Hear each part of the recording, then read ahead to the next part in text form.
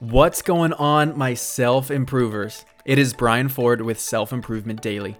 Take ownership of your personal development, one tip at a time. I wanted to present an interesting thought in the book I'm reading, The 10X Rule by Grant Cardone.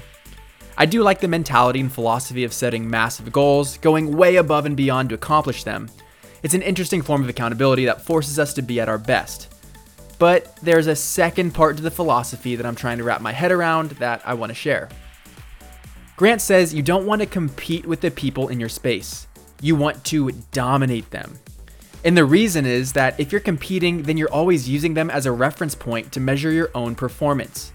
So by choosing to dominate, you set your own standards and therefore pursue your own potential, not the potential established by others.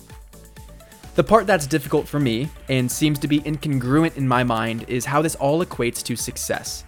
Grant shares that to be successful, you must dominate, and he defines success in the classic form.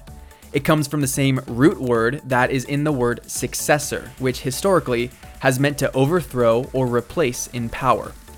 For me, success doesn't need to come at the expense of other people, and this philosophy has an undertone of scarcity and limited resources.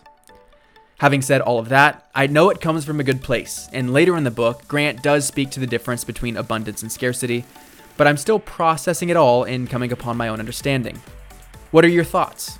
Please let me know by following and messaging me on Instagram at self.improvement.daily, and I look forward to hearing from you. Thank you for listening, and I'll see you next time on Self Improvement Daily.